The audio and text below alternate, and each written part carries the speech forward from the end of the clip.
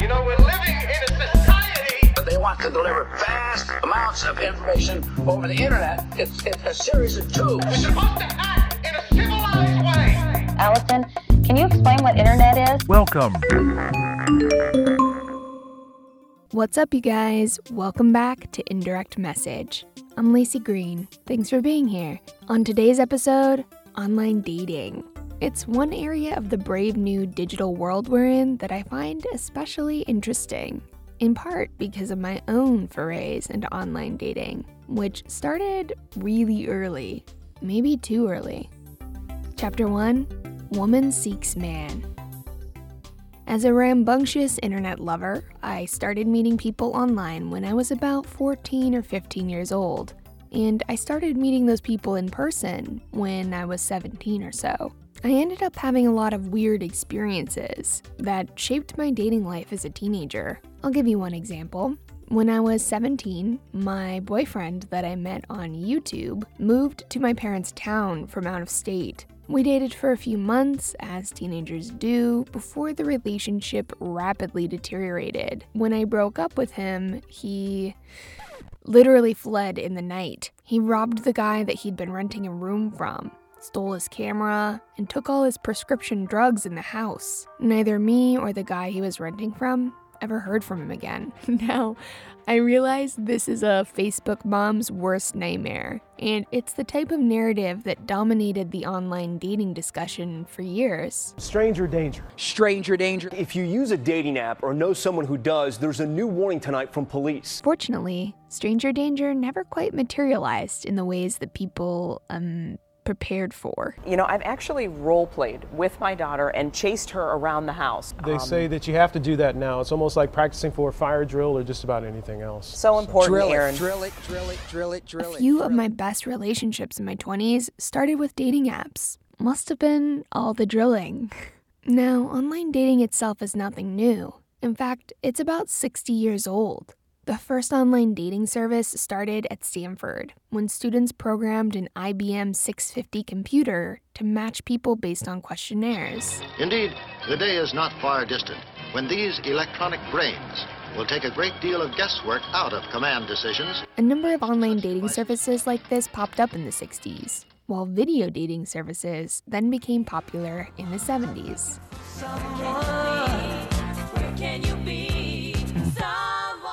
Hi, I'm Maurice. I'm an executive by day and a wild man by night. Hi, my name's Mike, and if you're sitting there watching this tape smoking your cigarette, well, hit the fast forward button, because I don't smoke and I don't like people who do smoke. And I do consider myself a refined valley dude. The 80s saw a rise of pen pal networks and the personal section of newspapers, but by the 90s, we get something more familiar. Kiss.com was the first modern dating website that even remotely resembles what we use today. Kiss was followed closely by JDate, and then Match.com. Before the floodgates broke, there was plenty of speculation about what dating apps would become. Would they bring an endless marketplace of single people systematically paired up by algorithms? Would they usher in a new era of on-demand sex that would challenge traditional notions of relationships? The reality is both and neither and more. Chapter 2, Failure to Launch. Today, in 2019, the year of our Lord, dating apps are more popular than ever, but people are a bit mixed on how they feel about them. About a third of us, age 18 to 44, have used or are using dating apps. Now, of those who use them, slightly more than half like them, but on the whole, just over half of us hate them. What happened to all those hopes and dreams of better relationships and sex? There are a number of complaints that echo across the internet every day.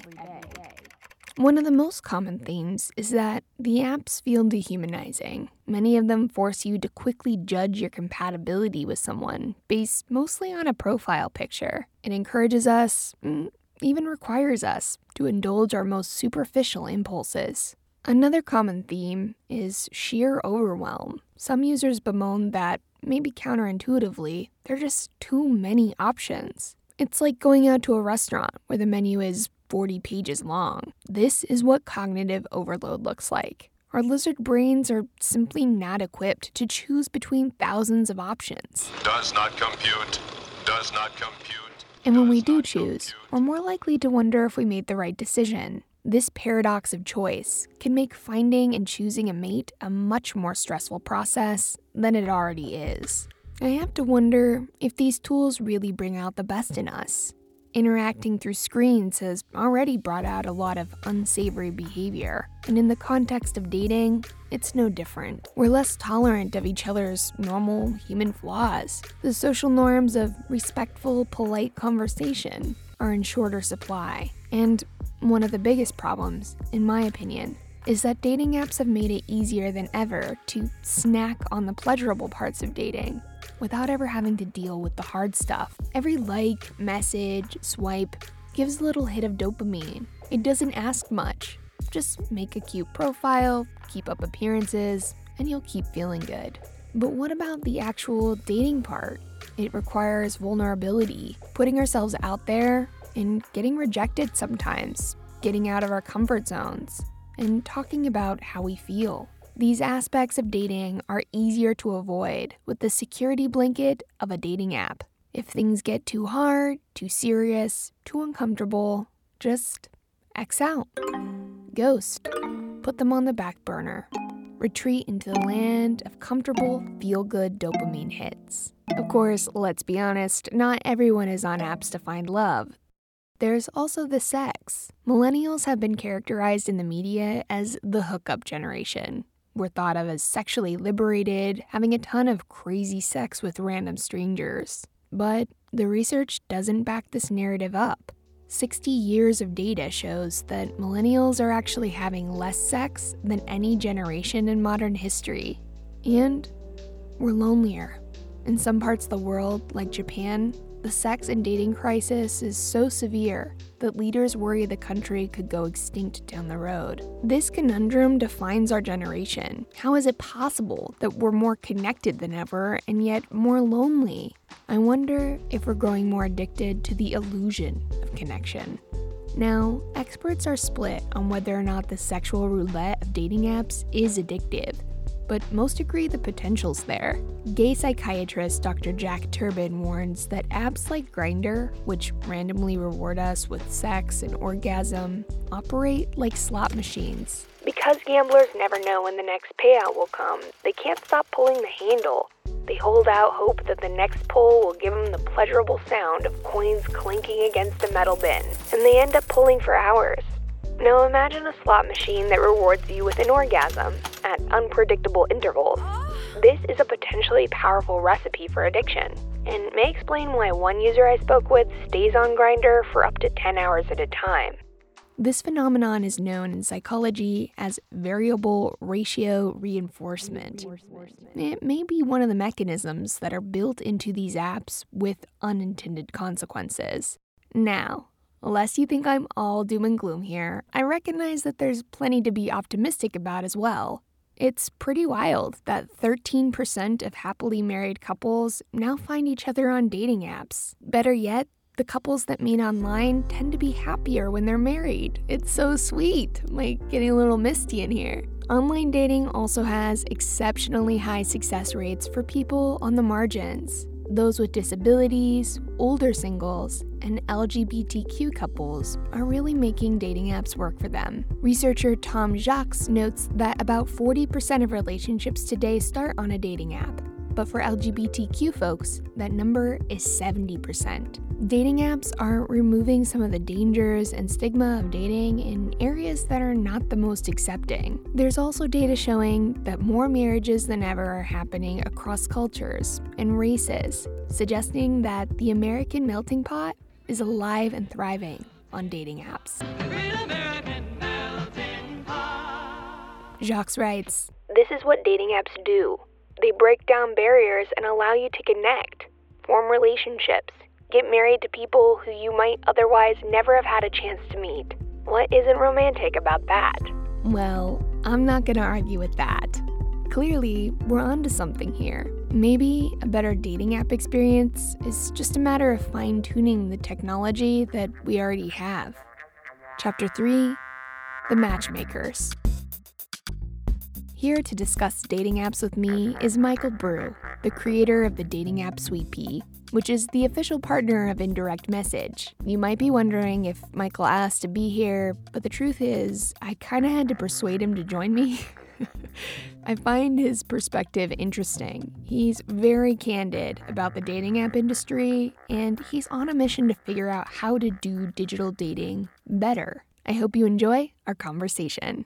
Every app we use, especially the ones that are really popular, have underlying incentive structures built into them. Take Tinder, the most popular one. The incentive structure created is to swipe until you find a match. The gamification of it is designed such that when you do get that match screen, you feel a bit of a dopamine rush. You're like, yes, a match. So for men, I need to swipe right on as many people as I can to get matches. So they say, all right, swiping right on 50 to 65% of the profiles I see. Women then get inundated with attention and overwhelmed and say, oh my God, what am I going to do with this? I need to start swiping left on more people. So it ends up they swipe right on 3 to 5% of profiles. And so you have this game where people are spending enormous amounts of time swiping past each other and very little time actually having conversations with one another. It makes a lot of people very pessimistic and sort of nihilistic about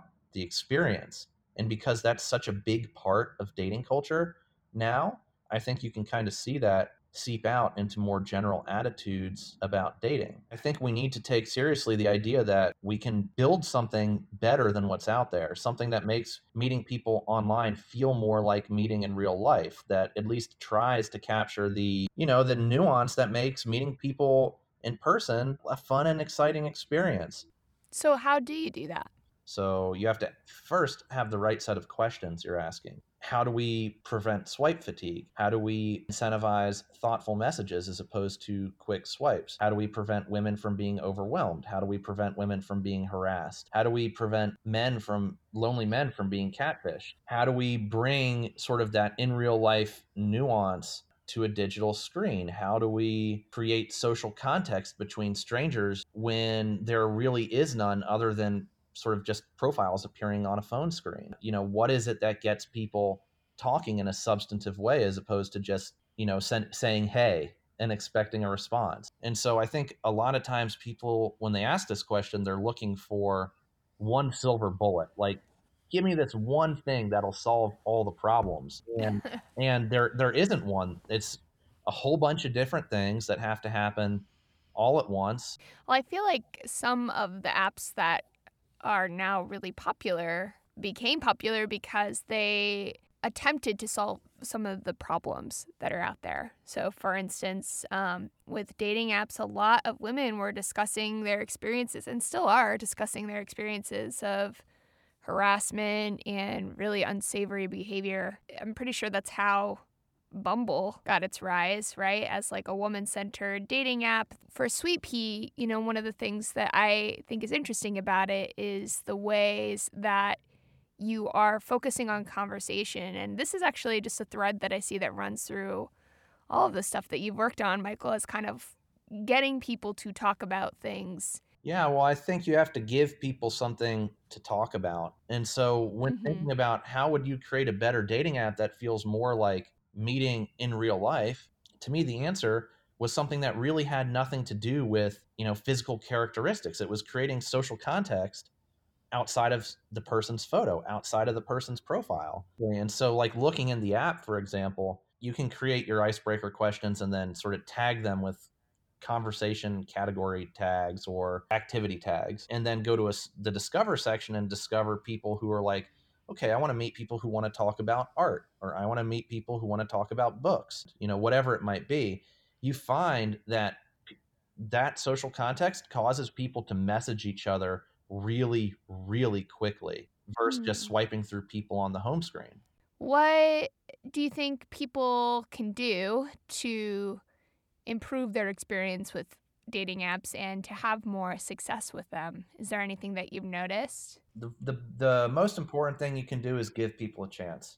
Try not to be so jaded. Try to have an open mind. Try to treat each social interaction as something new to experience rather than applying it to this, creating a narrative in your head that it's another link in a chain of shitty experiences that are potentially to be had. I think you're right. I think there is a temptation because we are inundated with choice. The data shows that people with complete profiles naturally garner more interest just because there's more there, regardless of what your photos are. We're not going to just take the Victoria's Secret model and throw it in front of a bunch of men to try and get them to buy a subscription. Like, isn't there literally a lawsuit happening because Match did that?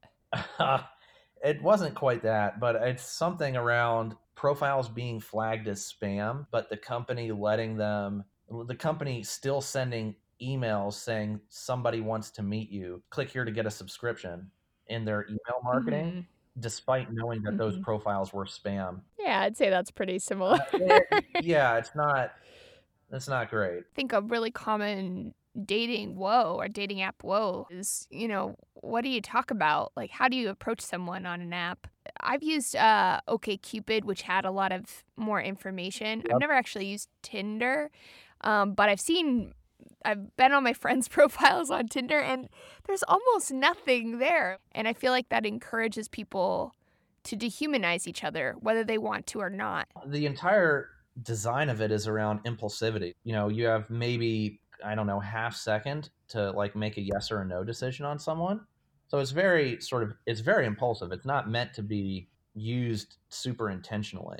Do you think that dating apps are easier for men? In what way?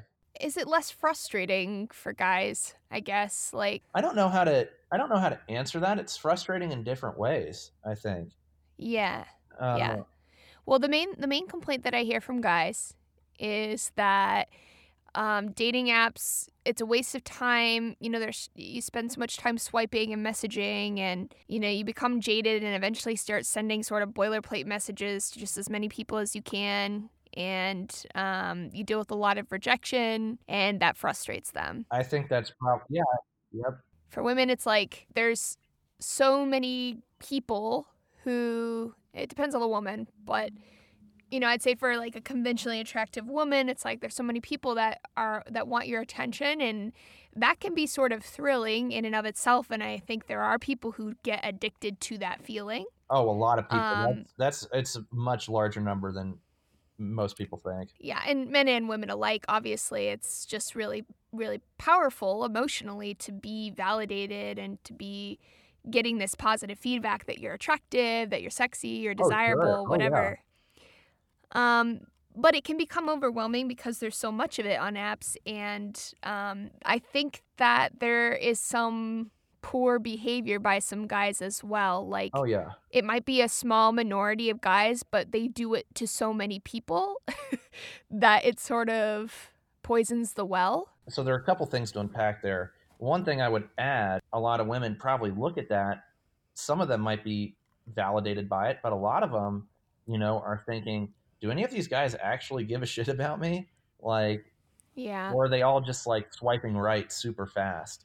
And, very few of them are actually sending thoughtful messages. And it's not necessarily because they're bad guys, but because they're like, this person's not going to respond anyway. Or they're just like, they get into like this nihilistic headspace about the whole process. Do you think that dating apps are maybe making the loneliness worse in some ways?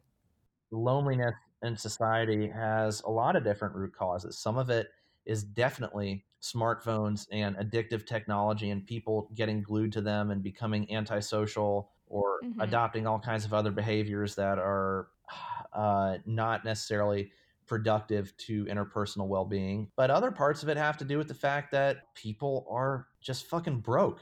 People are struggling economically. There's so much stress. There's so much pressure to work all the time and be your maximal economic self.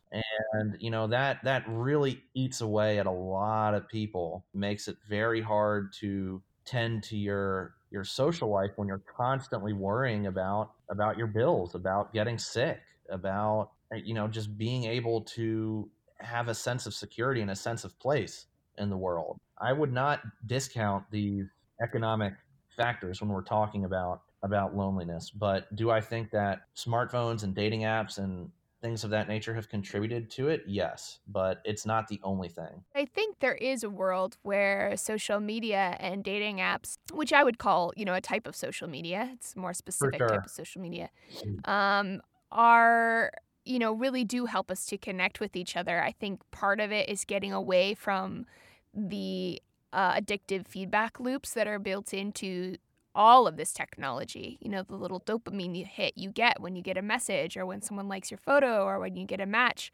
All of those things feel a little predatory to me because they prey on our physiological responses. But I think it's possible for social technology to exist that is not addictive and really does help people to foster the types of connection and exchanges in person that we know contributes to health and well-being. But it seems like it's gone the other way, and I think a lot of that comes back to the way that the apps are being built to keep you on them as long as possible, to keep you in the infinite scroll. I think there are some negative incentive structures there inherent to it, right? It's like if your business model works, you lose all your customers. And so there's a clear incentive not to match people up as fast as you can, even though you have the largest marketplace and the most data to do so. Do companies do that? Do you think they try to slow the process? The most money is made through dating apps by capitalizing on impatience.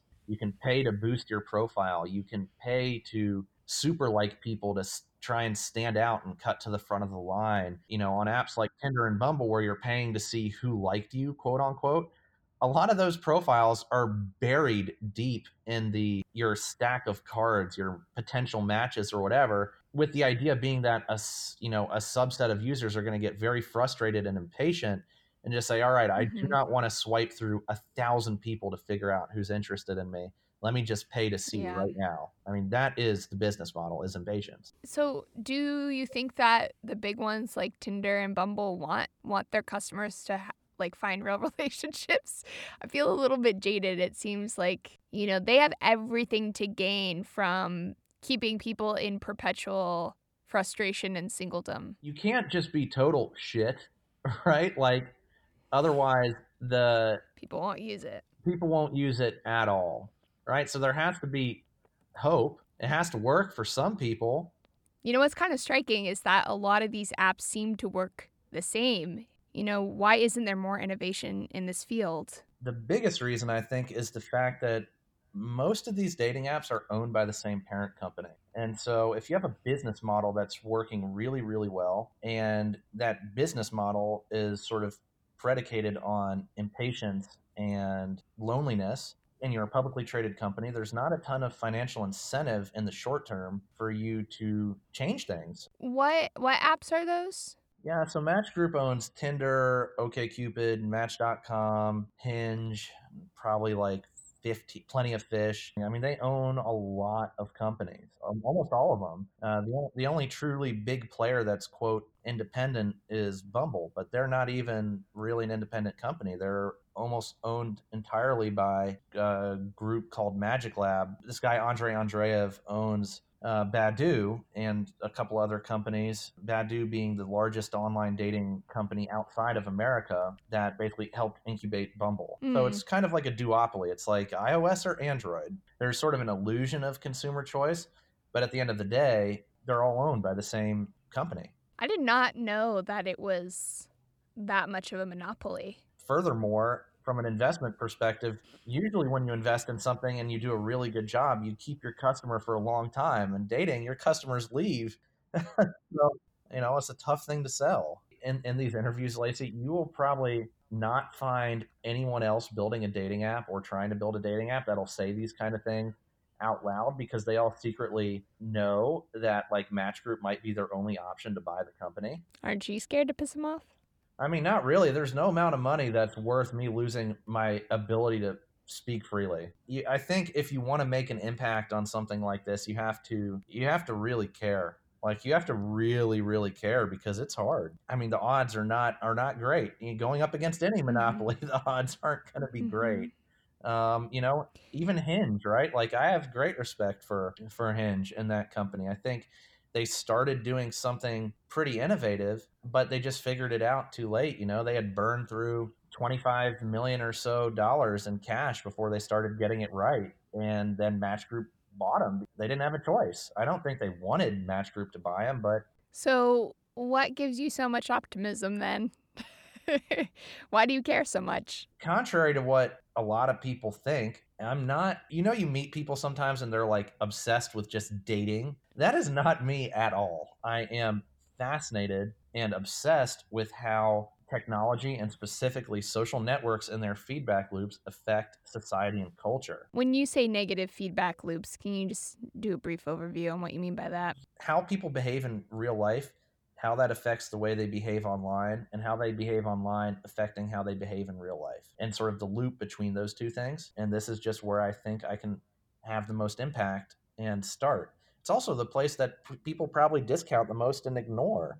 Facebook, YouTube, Twitter, Instagram are way juicier targets. The other challenge with building a new brand and a new company and trying to do something very different, people are not coming to you as a blank slate. They're coming to you already jaded and have no expectations. And you're like, it's a lot to try and, work against. It's a lot. My knee-jerk impulse on a lot of this stuff is, any social media stuff that's pissing me off, is just to not use it anymore. Kind of go back to a more traditional way of engaging with people. Like, a friend of mine sent me a party invite in the mail the other day. That's awesome, because these days when I get mail, I'm like, well, it's going to be a bill or it's going to be some bullshit. Yeah, it's like bills and spam. Yeah. But like getting an actual letter from someone now is a thrilling thing. Do you think that individuals who are using the apps have some sort of culpability? Like maybe part of the problem is us? When you're talking about social tech, the hardest thing about it is figuring out what is just a human problem versus what is a technology problem. It's somewhere in between, and we're always just muddling through trying to figure out which is what. So yeah, sure, people definitely have some responsibility. And dating itself is also just kind of, it's always been hard. It's taxing. It's a very taxing thing. It's emotionally draining. My dad told me a joke one time. He was like, yeah, I think the reason people, they finally get married is because they're just tired of breaking up.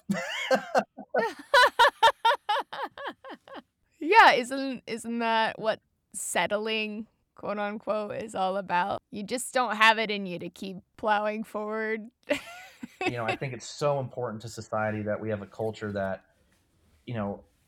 gives people the confidence and the know-how to get into healthy relationships, is because really, really healthy relationships make the two individuals better together than they otherwise are on their own. It brings out the best in people, men and women alike. I really hope we don't lose sight of that as a society. Yeah. You're like a modern matchmaker. I am not. Don't say that. Kinda. I guess. Reluctantly. That's kind of cool. I don't know.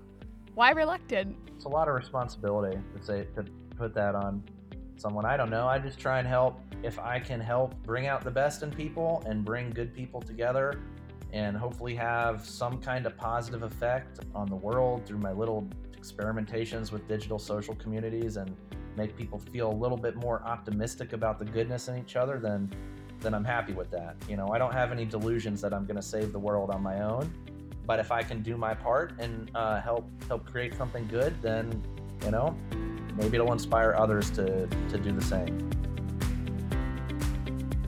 On the next episode of Indirect Message, he said, she said. We'll talk about rumors, how they spread online, and why we're in the rumor renaissance. Have a great week, everyone. I'll be back November 13th. I'm trying to think if there's anything else that we haven't touched on yet. I thought you said you were going to ask me. I thought you said you were supposed to be more aggressive in this interview, Lacey. I feel like I've been as aggressive as I am humanly capable of being. Okay.